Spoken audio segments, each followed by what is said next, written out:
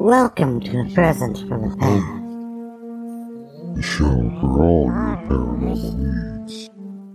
Welcome to a present from the past. My name is Weldon. I will be your host this evening. Unfortunately, Natasha was unable to join us, but that's okay. The show must go on, right?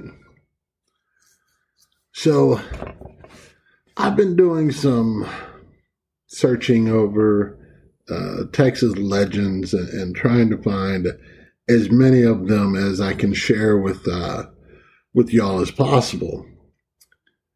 And, you know, when I find a legend, I always try to find the history of that legend and where that legend began and who were the possibilities of who were the possible entities that created this legend. And, you know, looking over them over the years, this one I came across, and I've never heard it before. And quite frankly, there's only one clear outcome as to where the legend came from and who the possible legend is. So we will discuss this, and I will also discuss the other story that I came across, and it just didn't seem, it didn't have as much to it as this one. And normally the story with a little bit more history to it, and a little bit more depth to it, tend to be a little bit more believable. So, on that note,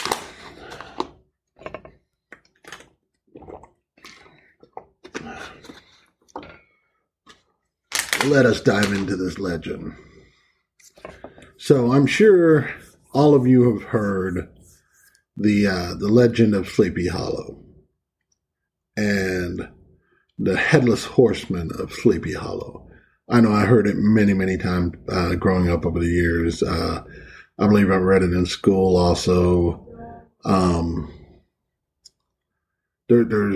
It's always around Halloween time. You start hearing of this, the story of the Headless Horseman that would haunt the town of Sleepy Hollow and ends up killing a school teacher, Ichabod Crane.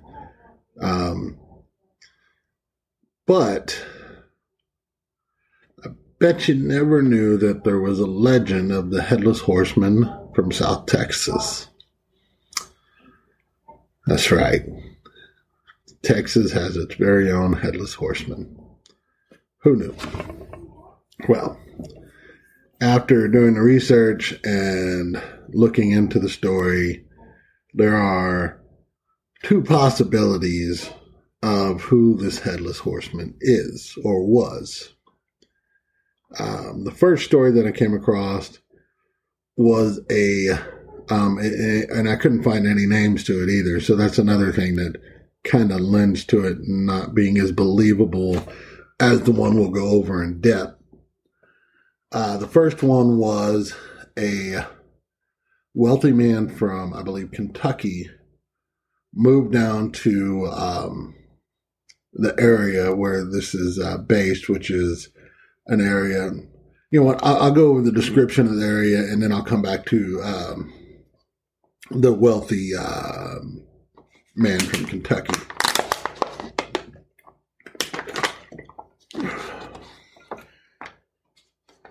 Sorry, I got something going on with my throat. A little bit of burning. So the area of Texas that we're talking about was referred to as no man's land in the mid-1800s. And the reason it was referred to as no man's land is because there was an actual dispute going on between Mexico and the U.S. as to where the border of Texas actually lied. Of course, the U.S. and Texas believed that it was the Rio Grande River, and the Mexico believed it laid much further north, the pardon me, I'm going to butcher it, Nueces River. Anyway, the Nueces River. That's what I'm going to call it. And if I'm wrong, I'm wrong. But that river runs roughly from Corpus Christi up to Del Rio, Texas. It goes up and over. If you're looking at the outline of Texas, Del Rio is on the edge of where Texas' little tail comes down into Mexico, and then Corpus Christi is about halfway down on the tail on the other side. So it essentially cuts off the tip portion of the tail of Texas going down into Mexico. So this area was referred to as no man's land.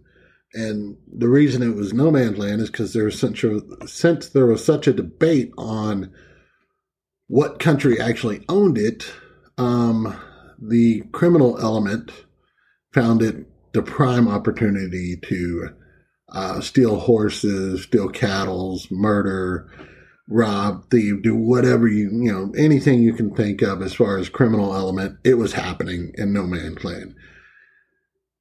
In order to, so in the mid 1800s, there was actually a battle or a war between Mexico and the U.S., and it was established that the border was Rio Grande. Well, that area still had a lot of that criminal element in it, and in order to battle that criminal element, Texas created the Texas Rangers, who were famous and notorious at the same time, infamous. They were rough cowboys that issued their own form of justice, especially in the no man's land. And you best believe they had some of the most brutal tactics of the time. So that's the area where this happens. It's just south of San Antonio, to the west of San Antonio, all the way over to Corpus Christi. Okay? So if you have kind of that visual mindset, the story has it, the first story, the one that I've read but not too keen on believing, is that a rich Kentucky man moved down into that area thinking he'd be able to buy up some land because, of course, with all the criminal element going on, the land's cheaper down there and he'd be able to buy a huge portion of land for cheap. Well, supposedly while he was down there, before he ever had a chance to brokerage any land deals or anything, he was overtaken by some Mexican banditos, which were, just roving gangs or outlaws in the no man's land. And they killed him and took all his money. And when they killed him, they cut off his head, put him on his horse, and let him ride off. Again, I have no names for who this supposed person is from Kentucky. I have no names for who the possible banditos were that did it. And that's pretty much how that story ends. The other story I have has a lot more depth to it, and it is pretty graphic. So the supposed legend of the Headless Horseman is he's reported being seen roaming the hillsides in no man's land. And there was even a report in the early 1900s of a family going down towards San Diego, Texas, which, yes, we do have a San Diego, Texas, but it is a very small town and it's south of San Antonio, almost towards Corpus Christi, more south of San Antonio. But anyway, a family was headed there. Well, a husband and a wife, were headed there in a covered wagon and were passed by a headless man on a gray horse. And supposedly he was screaming, "It's mine, it's mine, it's all mine," as he rode past them. Yeah, that probably scared me. Yeah, riding along and all of a sudden, horse runs up and you look over and the guy's got no head. And yet you hear him speaking. Yeah, that would freak me out. And then there's been other reports of people seeing him in the hills and just seeing kind of a silhouette or whatever of a headless horseman riding throughout the hills. So the legend that I truly believe is the headless horseman, or also known as El Muerto. And pardon me if I butchered that. I do apologize. Being from Texas, you figured I'd know a little bit better on Spanish, but I'm hard of hearing, so every dialogue doesn't necessarily come across to me. So the story that I believe and that I think holds a little bit more weight to it is the story of two Texas Rangers, Creed Taylor and, this guy has like 4 names. There it is. William Alexander Andrews Wallace, also known as Bigfoot. So I will call him Bigfoot Wallace from this point forward. So Bigfoot Wallace and Creed Taylor were 2 Texas Rangers down in no man's land to help keep the peace, keep the justice, deliver justice the Texas Rangers way, and try and the whole purpose behind the Texas Rangers was to either run the criminal element out and or convince other people not to become part of the criminal element. So the Texas Rangers used all sorts of tactics in order to do this. Now, back in that time, which was the 1850s, in the 1850s, if you were a cattle thief or a horse thief, you were on a bar worse than a murderer. Meaning they would rather have a murderer in their town than a horse thief. It's kind of odd, but back in the day, everybody made their living off the horses, and that was their life. So,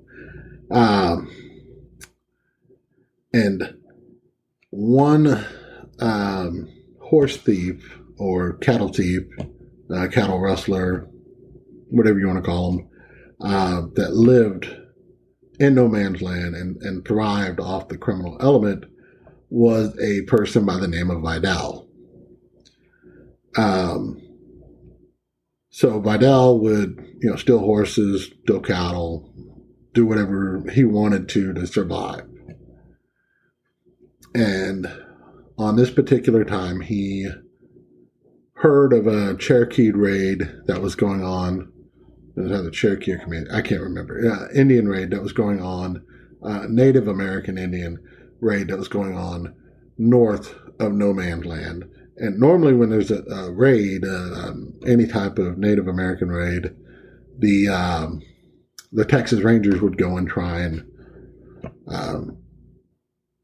put an end to it or trace down the Indians that did it. But so Vidal took advantage of that, knowing that the Texas Rangers were going to be out of his area because they were, taking care of a Indian raid that was going on. They attacked. They went and stole a bunch of cattle, stole some Mustangs, and pretty much thought they were going to be able to get away with it scot-free because Texas Rangers are busy. Unbeknownst to them, Creed Taylor and Bigfoot Wallace did not go on to stop the raid. They stayed in the area they were in, which Creed Taylor actually had a ranch out in no man's land just west of San Antonio. And a couple of the Mustangs that Vidal and his men stole, were Creed Taylor's prized Mustangs. Now, I don't know if he didn't know they were the Creed Taylors. We don't know if maybe he heard they were Creed Taylors and heard of the Indian raid and decided this would be a perfect time to just stick one to the Texas Rangers, because he knew that he was being hunted by the Texas Rangers. So I don't know if he was just dim-witted and didn't know who the horses belonged to or the cattle belonged to, or didn't care, or he thought he was so smart and such a genius that he was going to get away with it. Well, him and his band of outlaws took off, taking the cattle and the Mustangs with them, and Creed Taylor and Bigfoot Wallace, along with another rancher in the area, a gentleman by the name of Flores, were hot on his tail. And they tracked him, and came across his outlaw camp. Well, they waited until nightfall. Creed and Bigfoot, they waited till nightfall, and after everybody had bedded down for the night, they attacked and ended up killing all of the outlaws, including Vidal. Now, if you remember back, I said that the Texas Rangers like using brutal tactics, especially to try and warn people or keep people, make people think twice about entering into the criminal lifestyle. And some of those tactics would include, for horse thieves, it was hanging the bodies up in trees and letting them stay there. There was also some where they would butcher the horse thieves and feed them to livestock, such as pigs and other things. I guess Bigfoot Wallace decided that wasn't good enough. It wasn't getting the message across. So, especially when Vidal was gutsy enough to steal from a Texas Ranger. So, with Creed blessing, Bigfoot Wallace continued into pretty much creating the legend of El Muerto and Muerto.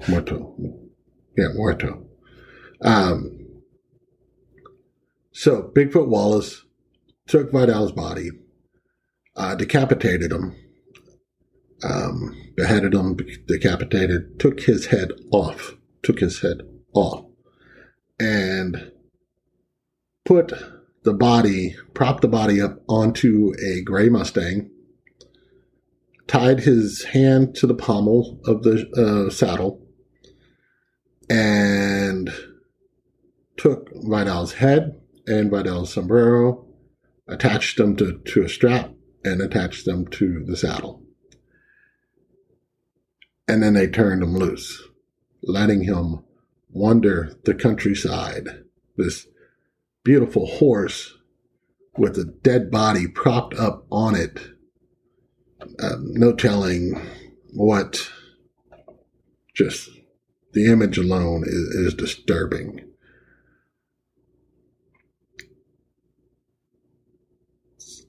And this started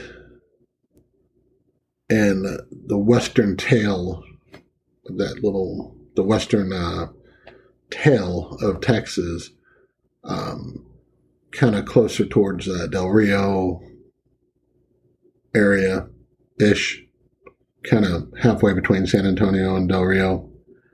And his body was not taken off the horse until the horse wandered into Alice, Texas, which is next to Corpus Christi, which means the horse traveled through the hills, through the streets, through all of no man's land, pretty much, most of no man's land, with a dead body, decapitated dead body, attached to its saddle, as a warning to all would-be horse thieves. The people that found his body or found the horse in Alice was able to calm the horse down, get Vidal's body off of the horse, and bury him in an unmarked grave. It is said that when they went to get Vidal's body off of the horse, that he was riddled with bullet holes, some of them probably from the night he was killed, some of them from possible passerbyers that were seeing something that freaked them out and they shot first and asked questions later. And there was also Indian arrows sticking out of him. I can't even imagine coming across that as a person, coming across, being out on the open range with a horse, or even in a buggy or a covered wagon, and having a gray horse just run by me with a body without a head, the head attached to the saddle, bouncing as the horse gallops. And then, shoot it and have absolutely nothing happen. And I'm pretty sure that might have helped conjured up some of the legends from the story and kind of tied it in to El Muerto, and kind of combining all the stories from the actual people seeing the ghost, which the family did see the ghost on the road to San Diego, and then several other people saw headless ghost on a horseback within the hills. Can you imagine if you had something like that come up on you and you shot it, nothing happened, or you shot an arrow at it, and you go back to tell your friends about it, man. Dude, we were camping and this horse come wandering up, had, a headless horseman on it. I shot at it. I know I hit it. It just rode off into the dark like nothing happened. It must have been some sort of ghost.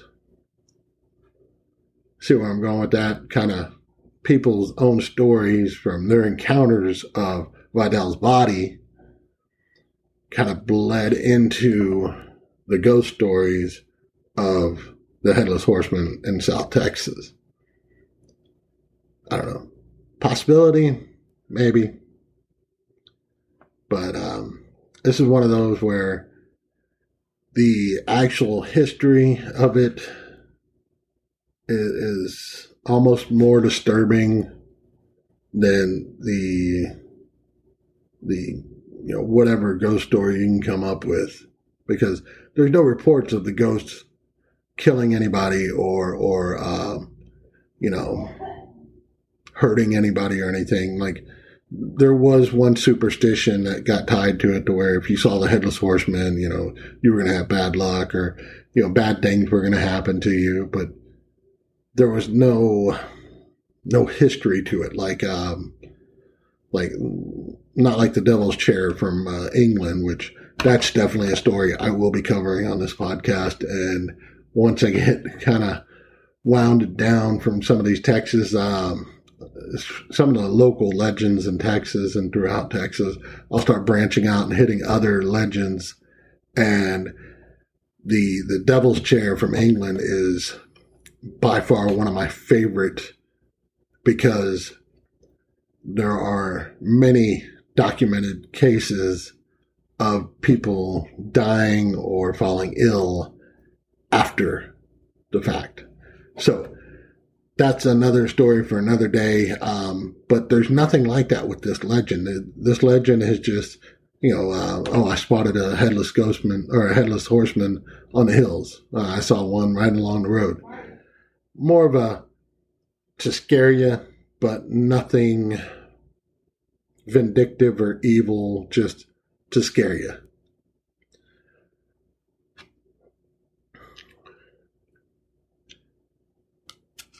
And I mean, if you want to hear more stories like this, more Texas legends, and like I said, I'll be branching out from Texas legends also. I just kind of wanted to get a little bit more of a feel for Texas legends before moving on to other legends throughout the U.S. and throughout other countries. But if you want to hear more stories like this, please hit the subscribe button down below. Hit the like button if you like the story. Hit the dislike button if you don't like the story. Comment down below. Leave me a message telling me I'm an idiot because I can't pronounce some of these Spanish words, which I should be able to pronounce easily, especially being a native Texan. But yeah, I think that's going to be it for today's podcast. Thank you guys for joining us, and until next time.